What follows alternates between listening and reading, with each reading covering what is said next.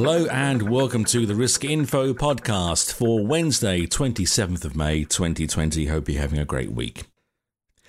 2 FAP support service companies have been launched by Cecilia Farrow, founder of cloud software platform TripleJump. The companies are Financial Advice Provider Services and Thrive Advice. Farrow says advisors in the life insurance sector are looking for partnerships that will give them leverage and differentiation, whether this is supporting their FAP license or the ability to join a company that has one. Thrive Advice says it will hold a FAP. This Risk Info NZ weekly news podcast is brought to you by Partners Life.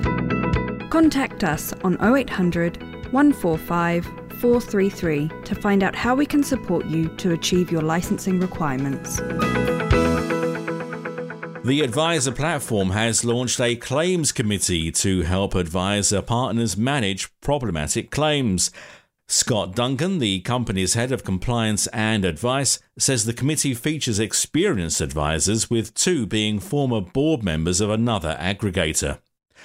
Our story raising the prospects of insurance company clawbacks after the government's COVID-19 related wage subsidies have ended struck a nerve with financial advisors.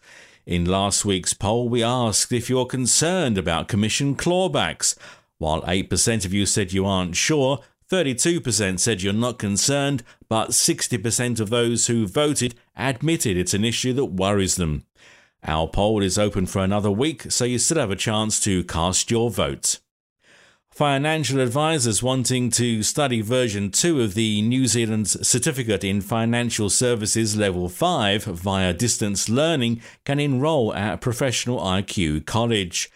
The college is the first NZQA accredited private training establishment to launch version 2 of the core qualification.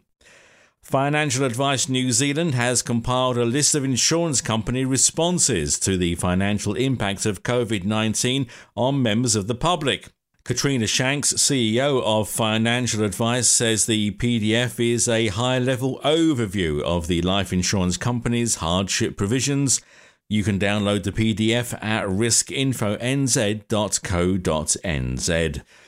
Health insurer NIB and its charitable entity, the NIB Foundation, has helped mental health company Clearhead launch Telehealth.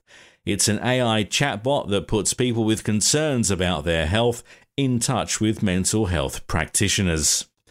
And finally, the first in a series of surveys to be commissioned by the Financial Services Council reveals that COVID-19 delivered an unprecedented hit to New Zealanders' financial resilience and well-being.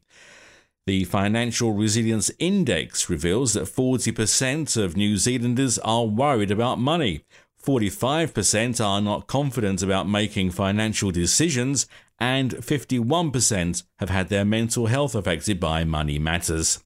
And that's it for this week's podcast. My name is Steve Hart.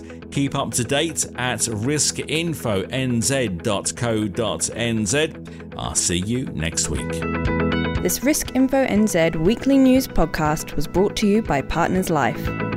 Contact us on 0800 145 433 to find out how we can support you to achieve your licensing requirements.